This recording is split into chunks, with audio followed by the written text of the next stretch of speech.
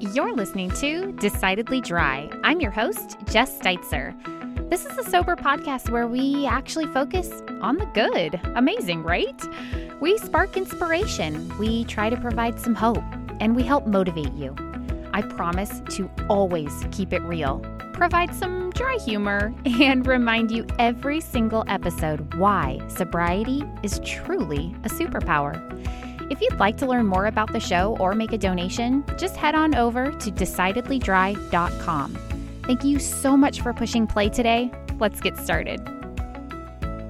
Welcome to episode 27. Today's guest is Ms. Emily Lynn Paulson. Emily is a writer, speaker, certified naked mind coach, she recovers designated coach, certified facilitator of addiction awareness, and the founder of Sober Mom Squad. She has appeared on media outlets including The Today Show, The Doctors, New York Times, Chicago Tribune. You guys, the list goes on. Emily is the author of Highlight Reel, Finding Honesty and Recovery Beyond the Filtered Life, and the soon-to-be-released, which I'm very excited about, book Hey Hun, Sales, Sisterhood, Supremacy, and Other Lies of Multi-Level Marketing. It's coming out May of 2023. She lives over in Central Oregon, whoop whoop. I have to give her a little shout out because I'm in Oregon, with her husband and their 5 children. Emily, she played a big role in my sober journey. I had followed her on Instagram for quite some time and was thrilled when she shared that she would be starting a free online support Zoom meeting community for sober curious women. This was back in 2020 and it was the Sober Mom Squad. I remember attending those meetings and just feeling so heard, so supported, and kind of like I had found my people. Not only were these women that just kind of got it, but these were moms. And mamas, I think we can agree that we just understand each other like nobody else. Am I right? So long story, kind of long. I reached out to Emily when I heard that they were bringing on volunteer hosts and basically said, pick me. I was fortunate enough to come on board and serve as a member host for quite some time at Sober Mom Squad. That all being said, if it wasn't for Emily, I would have never been able to join that unique, special community, one that provided me with some of the most important friendships to date. So Em, thank you, friend. Okay, before I jump to our interview, I'd like to send out a big thank you to Desiree for donating and supporting the podcast. You rock, girlfriend, and I appreciate you. Listeners, I'm not going to give you the big spiel about donating. Just head to www.decidedlydry.com for more info. All right, loves, thank you for listening to all that. Here's my chat with Emily Paulson. Welcome back, everybody. Today, I am so excited to introduce you to Emily Lynn Paulson. Hi, Emily. Hi, Jess. I'm so excited to see you. It's been a long time. I know it has. Well, thank you. I say introduce my listeners, but I'm pretty sure everybody has kind of heard of you or at least follows you. But let's just dive right in. I'm sure you've only told your story like once, right? Oh, yeah, definitely not a million times. So, yeah, this is like a big breakthrough episode where no one has heard this story. It's funny, though. I feel like every time I tell my story, there's always something I either didn't say before or, it's as like time goes on, my perspective on it changes. It's interesting. So I always think it's good for me to remind myself of like where I've come from. Absolutely. Well, with that being said, what a great segue. Yeah. Let's just introduce the listeners to who Emily is. Tell us about yourself, who you are, if you have kids, where you live, all that good stuff. So I live in Central Oregon, actually just moved here the last year. I was in Seattle for a really long time and a bunch of other places before that. And I have 5 kids. So my youngest is 10, oldest is 17. So I'm on the older kid part of the parenting spectrum, which I have to say for the listeners, it really does get easier. So just, for those of you who are like getting up early in the morning and not getting sleep and stuff, like you'll get your sleep back. So anyway, so I've been sober almost 6 years. And, I'm also married. My husband's wonderful. He's, lives here too. I'm like, I got to throw him in there. He's great. I love it. Yeah. So I started questioning my use of alcohol, a long time ago. I would say it was, I think everyone always, they have a bad hangover and wake up in the morning and like, wow, did I drink too much? Do I drink too much? Gosh, should I be drinking as much? Is this problematic? Like those questions come up. And honestly, I think that's pretty typical. And so when I had those thoughts, I sort of just chalked it up to, oh no, it was a party. Oh no, I'm in college. Oh no, this. Oh no, that. It was always easy to disguise. Even, as a teenager, it was something, the rebellious thing that people did.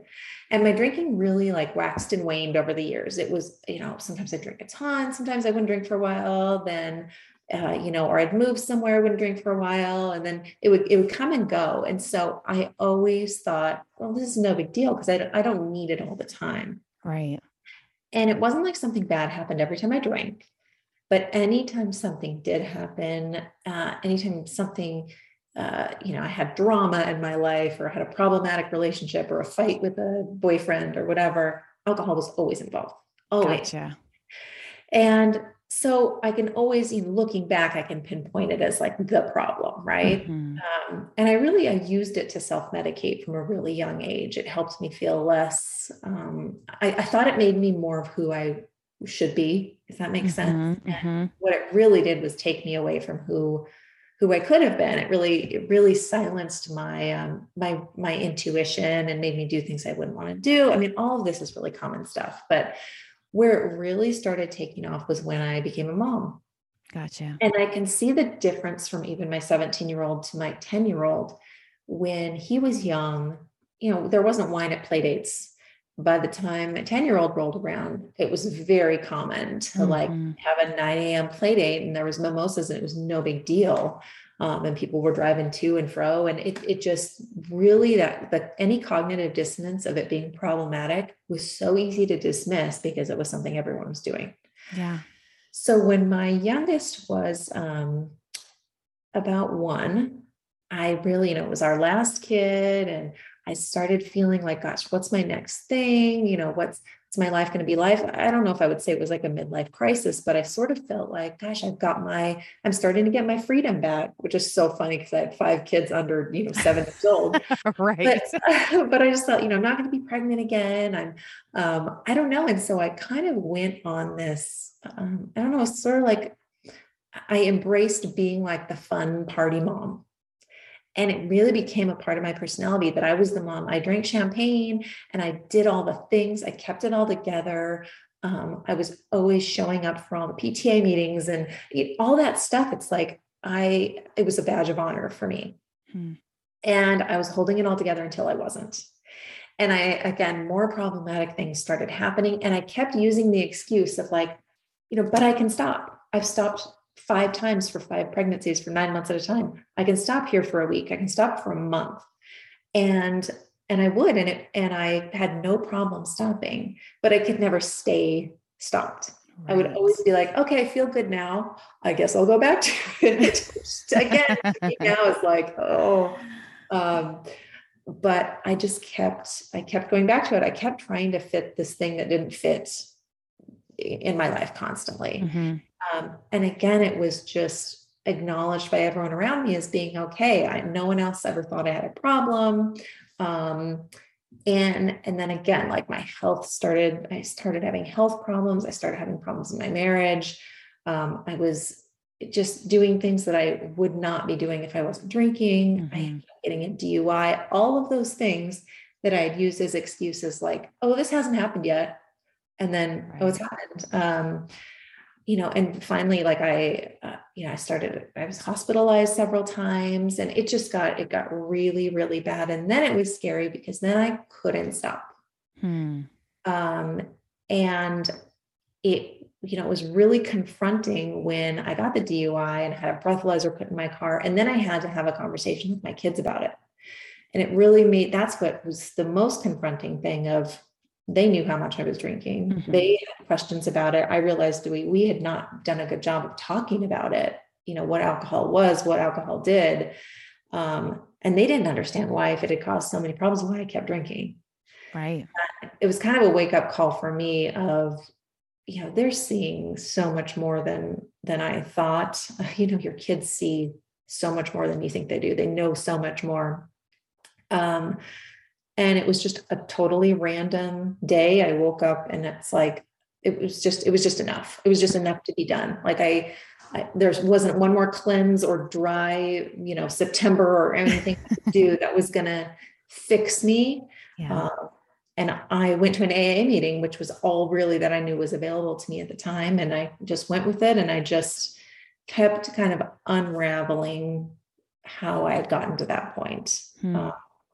So that's kind of how I put my toe into sobriety. And again, it wasn't like I need to stop drinking and then I stopped. It was really years up to the point when I finally was done. Yeah. Oh my goodness. So much stuff. Thank you for sharing all of that.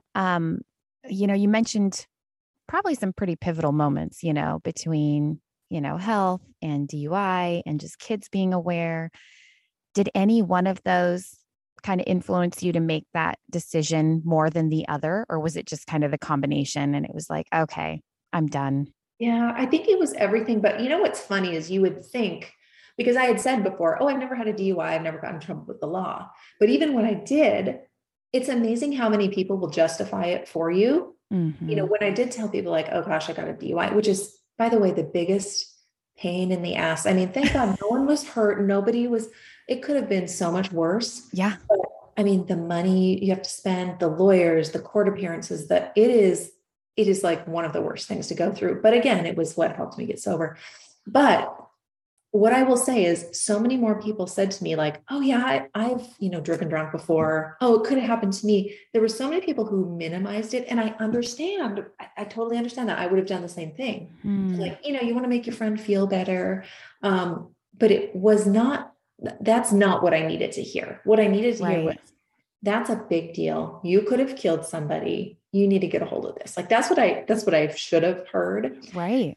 And it's funny because I went with the DUI. Again, one of the things I had to go to these classes, court mandated classes. And so I was in this room on a Saturday for like 8 hours, with all these other people who had alcohol related driving offenses like boating, biking. I mean, I learned a lot about what you can and can't do while drinking, like riding a horse. I was like, wow, who knew? Stop, really? Yeah. Someone who like rode a horse and had, was drinking and didn't know that could happen. But anyway, yeah, you can't overrate anything with alcohol. So the guy who was running the class asked the question, what's your remedy to make sure this never happens again? Well, that wasn't how he phrased it, but so he went around the room and it was like sobriety, AA, not drinking anymore. All these people were like, I'm done drinking. And I was like in the middle of the room and I was thinking as everybody was talking, like, really? You're going to quit drinking over this? Like, it was so, the cognitive dissonance just was still real thick at that point, that was the problem. And all these other people had figured out, and I was like, Uber, that's good. Uber, I won't drive. Yeah, that's my solution. And so that still wasn't enough for me, but I will say the breathalyzer really, I think every car should come with a breathalyzer. I'm not kidding. It was so helpful to see like, wow, one drink actually does impair me. Or when you drink at night, like, oh, you can't actually start the car in the morning because you still have alcohol in your system. I just didn't know. So it was that, the health problems, sadly, I would say were the least of my concerns. Interesting. Okay. And I honestly hear this a lot working with people where they're like, yeah, my doctor said my liver enzymes are high or my fatty liver or whatever, but it's not something you can feel and experience. And then the lack of sleep, the, depression, all those other things that come along with drinking, you don't really notice until you're not drinking anymore. So I would say it's just one of those things, especially as a mom, like you sacrifice yourself for any reason. And so the health concerns, those were not enough for me. It wasn't until I was done drinking that, again, all those things cleared. And I was like, wow, I really did feel like shit. Yeah. Yeah. So it took a lot of different things really to open my eyes. Yeah. Yeah. You stopped me and made me really think when you mentioned how, people's response to the DUI what they said and, what you probably should have heard instead of what the response was. And it just made me think of how, as women, we do that with everything, don't we? I mean, it made me think of when someone says, oh, I look so fat. And then we immediately insult ourselves too, just to make them Yeah. comfortable, Oh, oh, yeah. well, look at my thighs, or whatever, and it's interesting to me that, we avoid those hard things. We avoid those difficult conversations like the DUI. Like why would it have been so hard for us to be like, oh, that's serious. Like, how can I help you? What do you think about that? It's interesting to me why we do that. I think as moms too. Exactly. Well, and I had one friend say to me, like, if you're concerned, maybe you should go to an AA meeting. Just really my like one closest friend who, probably had the most clue of how bad it was. And the hard part was at that point, I still didn't want to stop. Sure. And so there's that aspect too of other people can't want it more for you. And they also didn't know how much I was drinking at home or that I was drinking before I went out or drinking when I got home. And so doctors, friends can only know so much as you're sharing. And when you are really holding a lot of shame about drinking, you're not going to share it. That's the hard part too. Yeah. Right. So you went to AA. Yep. And was that kind of how you started your recovery journey, or at least removing it? Yeah. I mean, again, that's really all I knew at that point. And I found a great women's meeting Friday nights. And I went to lots of other meetings too. And I discovered that I didn't like the meetings with men in them. It just, for me and the things I had gone through and the things that I wanted to share, I didn't feel comfortable. So I went to that meeting, and I still did all, through the years living in Seattle until I had just moved. And I think just the sense of community was so helpful, and being in a place where I shared all this stuff that I thought was like the most terrible stuff in the world. And other people were like, oh yeah, I've done that too. Oh, me too. Cool. Yeah. No big deal. And it just really helped. And as time went on, I started looking back at like how much I questioned it and how many concerns I'd had, and how it wasn't until I had all those really rock bottom consequences that I felt like I deserved to get help. And so that's when I really started talking more about just this informed consent piece of, hey, if you're Googling, am I an alcoholic? That's a sign that, not that you are, it's a sign that maybe alcohol is not serving you. Like look into that, and bridging that gap of, you're not quite the bad enough to go to AA. You're not quite bad enough to go to rehab. Keep drinking until you are. I just don't think that's like the best model we have out there. So again, I love AA. I think it's incredibly helpful. I recommend it as a resource for people who it serves, but I also think it reinforces that you have to fit a certain mold to get help. And I kind of don't agree with that. So anyway, everyone has their own take. I'm not anti-AA, and I don't know how much you talk about that on here, but I just think needs more resources out there. We welcome all programs. And that's what's so great is, as of late, I mean, just in the past few years, I mean, you can find things that you can do from home, tons of different meetings. And what a great little bridge into focusing on the good and maybe talking about Sober Mom Squad. So you removed the alcohol. How far into your recovery journey was it when you started contemplating starting some sort of program like what turned into Sober Mom Squad? So I actually never thought I would do something like that. That's what's kind of, things happen. There's a need and you feel it when it comes.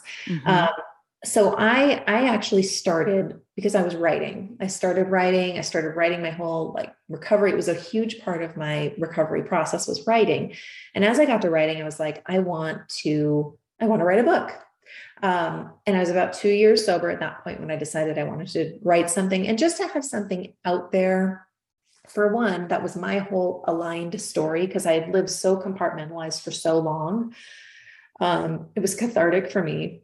And to have something out there that I had read so many recovery memoirs and hadn't found my story. Right. So I thought, let's have another one out there.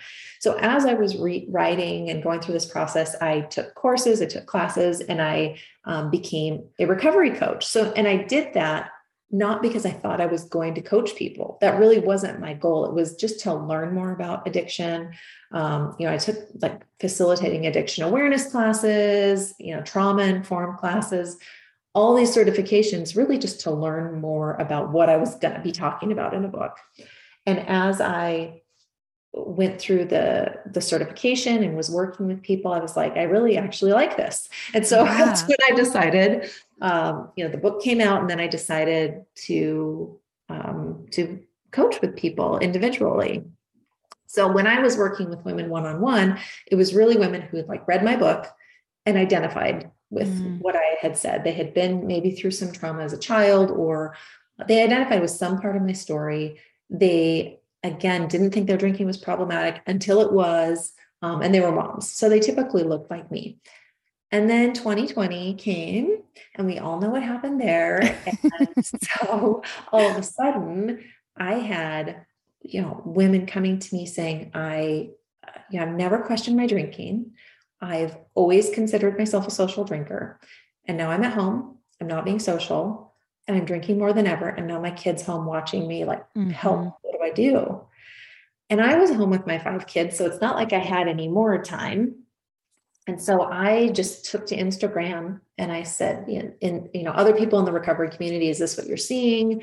I want to start having just a meeting for moms who wants to help me. And I had 4 other women who, of course, but I'll say them for the audience. Jessica Landon, Jen Elizabeth, Michelle Smith, and Celeste Yvonne were just the first to raise their hand.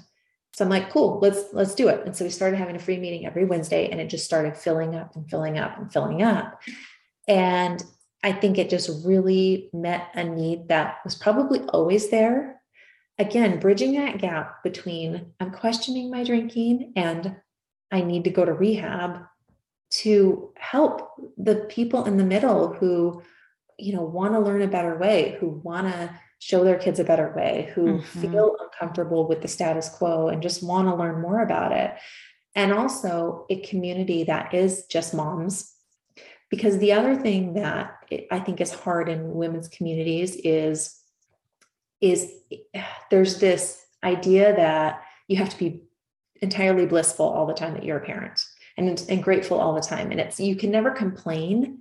You have to put that addendum out there, like, oh, my kid is, being a jerk or whatever, but I still love him. Or it's like in a mom's community, you don't have to say that. We all understand, you're irritated because kids can be irritating, or, right. They push your buttons. You don't have to qualify it by saying, yes, I'm so blessed to have my kids. So we just kept having these meetings, and then people were asking for more. They were asking for coaching. They were asking for courses. And so that's when I started the membership-based program. And it's just kind of grown from there. And it's grown just from what women have asked for. It's really whatever need was there. I've just attempted to fill it. And that's kind of how it's gone. So it's been really cool to watch, because I was one of the members, followers really, that jumped on those free meetings in the beginning, because I got sober in 2019, December. So it was right before the wonderful 2020.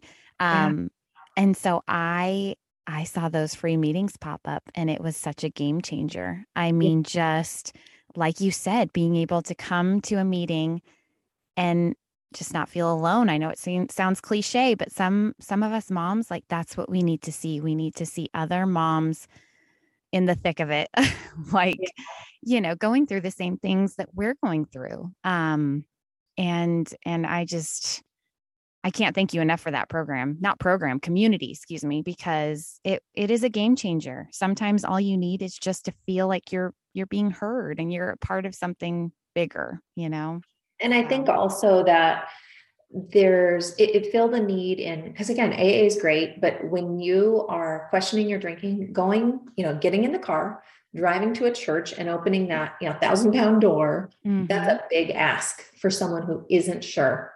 So to be able to click on anonymously, put your ear pods in and just listen and hear things that resonate with you, again, it just starts to clear that cognitive dissonance of, I'm the only one dealing with this. I'm crazy for thinking this, or all those thoughts that you believe, or, oh, gosh, it's not bad enough yet. It really, I think it's something that's necessary. And all recovery, I mean, AA even pivoted and had online meetings. So I think it filled a need that was there and made recovery so much more accessible for people who, again, can't or don't want to go out of their, house or their community. They're afraid of seeing people in the community. It really, I think that's the one really good thing that came out of the pandemic was so much more accessibility online. Absolutely. Absolutely. And you mentioned, just putting in the ear pods or AirPods, and you don't even have to have your camera on, which Oh is yeah. something I love, for those people that are very nervous in the beginning and don't even, oh man, I wouldn't even want to show my face. Well, you don't have to, Yeah. you can just listen. Yeah. So, that program and that community, I mean, it's amazing. So thank you for that. Thanks. I would also like to talk, you mentioned your first book. Yes. And now we have another one coming along that I only know about because I kind of watch, on social media, and I've read the blurb, but it's called Hey Hun. And can you give us a little sneak peek? Oh yeah, for sure. So it's interesting because, I wrote this for my first book was all about recovery, and the second one is really, it's still related. It's almost like the second chapter. And one of the things when you stop drinking, which you obviously know this, you start to realize like, oh, these are the reasons I drank, right? Absolutely. Like, oh, I'm feeling this, like these are the reasons I drank. And so one of the things I did when I was really in the thick of my drinking was I joined an MLM, which I'm sure tons of your listeners know what those are. It's the, work from home, join my team, right? There's millions of them. Lots of people are involved in them, whatever. And it really was just another thing, just like alcohol, to like take myself out of myself to, it's like being a workaholic or getting really into exercise, or there's so many things we do as moms, as women to numb, to distract, to do whatever, to cure loneliness. Even though we're surrounded by children, just that like deep loneliness of human connection. So I joined this multi-level marketing company and I escalated very quickly. I got to the top of the pyramid. And then I stopped drinking. And when I did that, I started seeing a lot of things that I ignored when I was drinking, that I was, too drunk to realize or whatever. A lot of the intuition that I'd pushed to the side. And I started seeing a very, very problematic side of it. And I started distancing myself from it. And then through the pandemic, I did a lot of research. I talked to a lot of people, and I decided that I was going to put this story out there. So it really is kind of the second part of my, I don't know, awakening, or, just stripping away the things that I thought I needed that really didn't serve me. Yeah.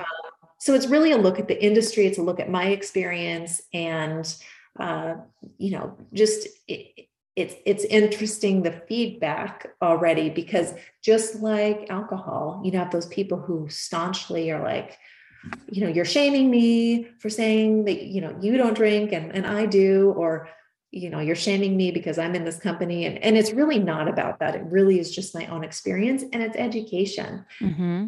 It's all about informed consent. Like if you want to go drink a bottle of wine, cool, you do you, but you should probably know these things about it. Right.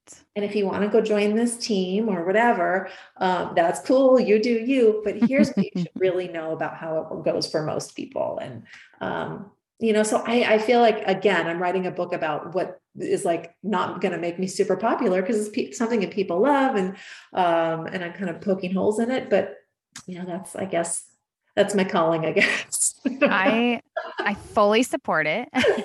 I'm super excited to read it.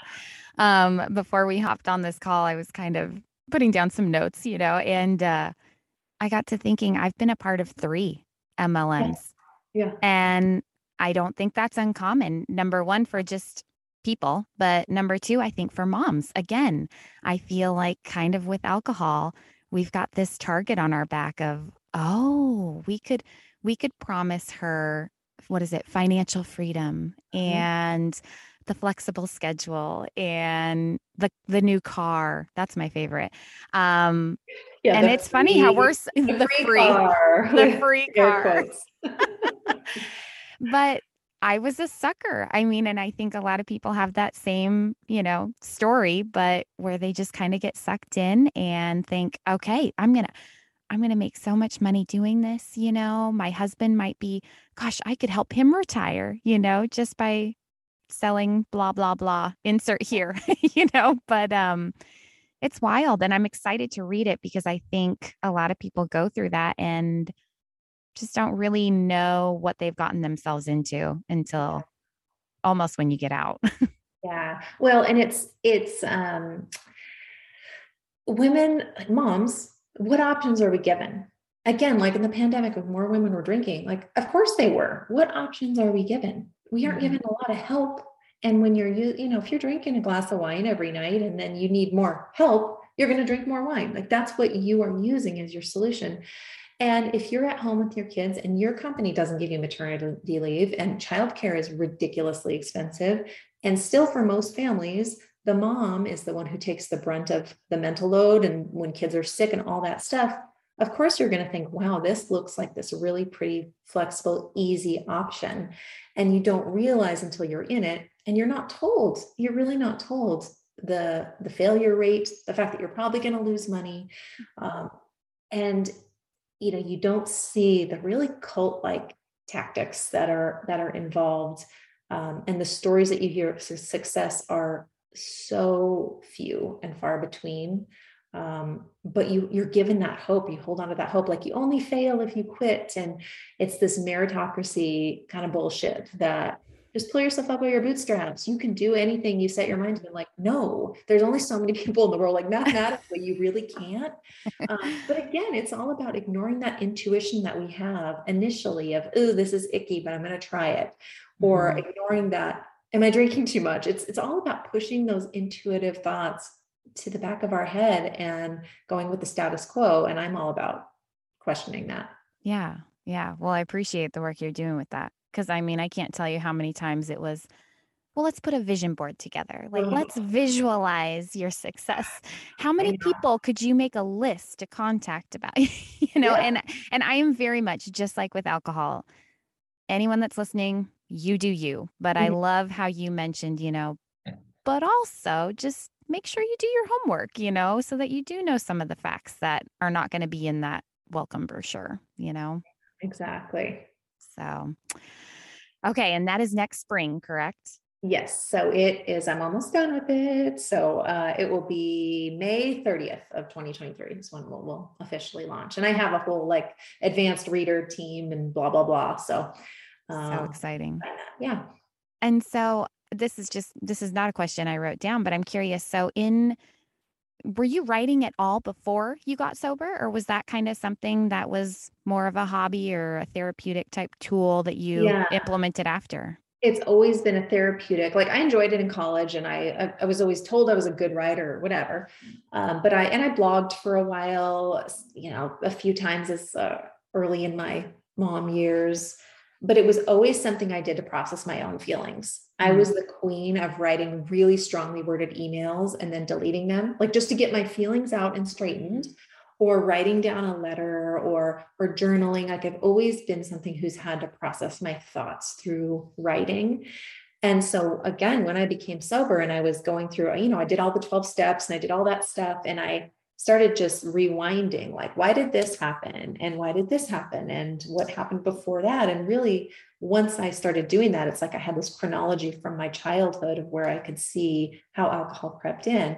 So that's really how it started. It was just really a therapeutic thing for me. And I think it's so important, whether it's, if writing's not your thing, typing on a computer or talking into a voice memo on your phone or something, just to get your thoughts straight, you know, out of your head in one place, or talking to a therapist or something. It's Sure. just getting that out of your head and kind of confronting it is really important in recovery. Good advice. Good advice. Okay, the next one on my list, here's a good one. So, this is where you get to brag about yourself and not feel bad. So I would love to invite you to just kind of share with listeners, I mean, all the things that happened in recovery, not all of it, because I know that would be a whole day conversation. But I mean, what were the big accomplishments that you are super proud of that have come out of your sobriety? Yeah. I mean, I wouldn't have anything I have now if I didn't stop drinking. I fully believe that. I was at the point where, I would have eventually died. It was that bad. So I wouldn't have anything. I wouldn't have a family. I wouldn't have my marriage. I probably would have lost my kids. I mean, I would have nothing. And I don't say that flippantly or, it's not hyperbole. Like I truly believe that. I wouldn't have been able to build any kind of a voice for myself in general to advocate for myself, with my healthcare providers or my family or anybody. I wouldn't have a voice in the recovery community at all. I wouldn't have felt comfortable putting my story out there. I wouldn't have written a book. I wouldn't have done, I wouldn't have, been on TV or podcasts or anything like that. I wouldn't have done a TED Talk. I wouldn't have done another one. I mean, every single thing has led to another thing. I wouldn't have any of it had I not stopped drinking. I just, there's nothing that I would, there's nothing that's happened since I stopped drinking that it's all because of that. It's all because of just that one decision. And I think that's something that's so important too, when you're weighing this, oh God, do I need to stop drinking forever? Or, it's so overwhelming to think of spending the rest of your life not drinking. That's the thought. The thought is, wow, this is going to be so bad. I'm not going to get to do this. I'm not going to get to do this. I'm not going to get to do this. And you're not operating with the other set of information of what actually you will be able to have, because you've never had it before. Right. You don't know what life could be like without it. And so all of that mental anguish and that's just all gone. I don't have to worry about where my phone is or how much money I spent last night or who I texted or whether I forgot to send the field trip form or whether I can get up and work out tomorrow because I'm too hungover. All those little things. I don't have to worry about how much wine is in the fridge. I don't have to worry about the example that I'm creating for my kids. There's so many things that I didn't realize were weighing on my brain that are gone. Right. And I also didn't realize what I would be able to accomplish. All I was focused on when I thought about, do I need to quit, was what I would lose. And so that's one thing that I always say to people is like, what if it goes really well? Like, right. What if it's really good? What if it's great? Yeah. It's something you can't know until you're on the other side of it. And I've literally never met anybody ever. And I've worked with a lot of women through the years, and I've met a lot of people in AA and just in recovery in general. I've never met someone who said, yeah, life is just okay since I quit drinking, or, it was actually better when I was drinking. There is nobody who hasn't said, yes, it's better. Life is better now. I'm so glad I quit. Never. And that's such a good point. I mean, it's just like you never meet someone that wakes up in the morning and says, oh, I really wish I would have drank last night. Yeah, that was such a good idea. No, right? Never. And that's why I love asking that question, is because, I think so many people, like, they're not, especially in the beginning, they're not in the point where they can see how good it can get. Yeah. But they have to hear about what could happen, what kind of hope is out there. And so, man, it really is worth it. And like you said, I don't think I've ever met anybody that has said, man, like, sobriety, that sucks. Like, nothing good in my life improved when I put down that drink, Oh, okay. Well, we're coming to the end, and I would love for you to share, if you will, what's next? I mean, you've got this book, but are there any other goals, any other things on the bucket list? And it doesn't have to be big. It could just be, maybe taking a break for a bit, you've been very busy. Yeah, honestly, I mean, my son is in his senior year this year, so I'm in that phase where it's kind of the last first day of school and so I'm really embracing it, and I'm not planning a lot. Obviously when the book comes out next summer, I'll probably do a book, tour or something. I don't know. We'll see. But I'm really just kind of keeping myself open to my family this year. And again, I'm always open to see what happens, because again, I never thought I'd be a recovery coach. I never thought I'd create a platform for moms in recovery. Right. I never thought I'd write a book. I never thought I'd write a second book. So I'm always open to see what happens. But really my goal this year is to just be here and just embrace my life with my kids while they're still all at home. I love it. I love that. All right. Last one might be my favorite one, but to the one person or many that are listening right now and feeling inspired to make a change, what advice would you give them? So the thing I always say is to remind yourself that it's not your fault.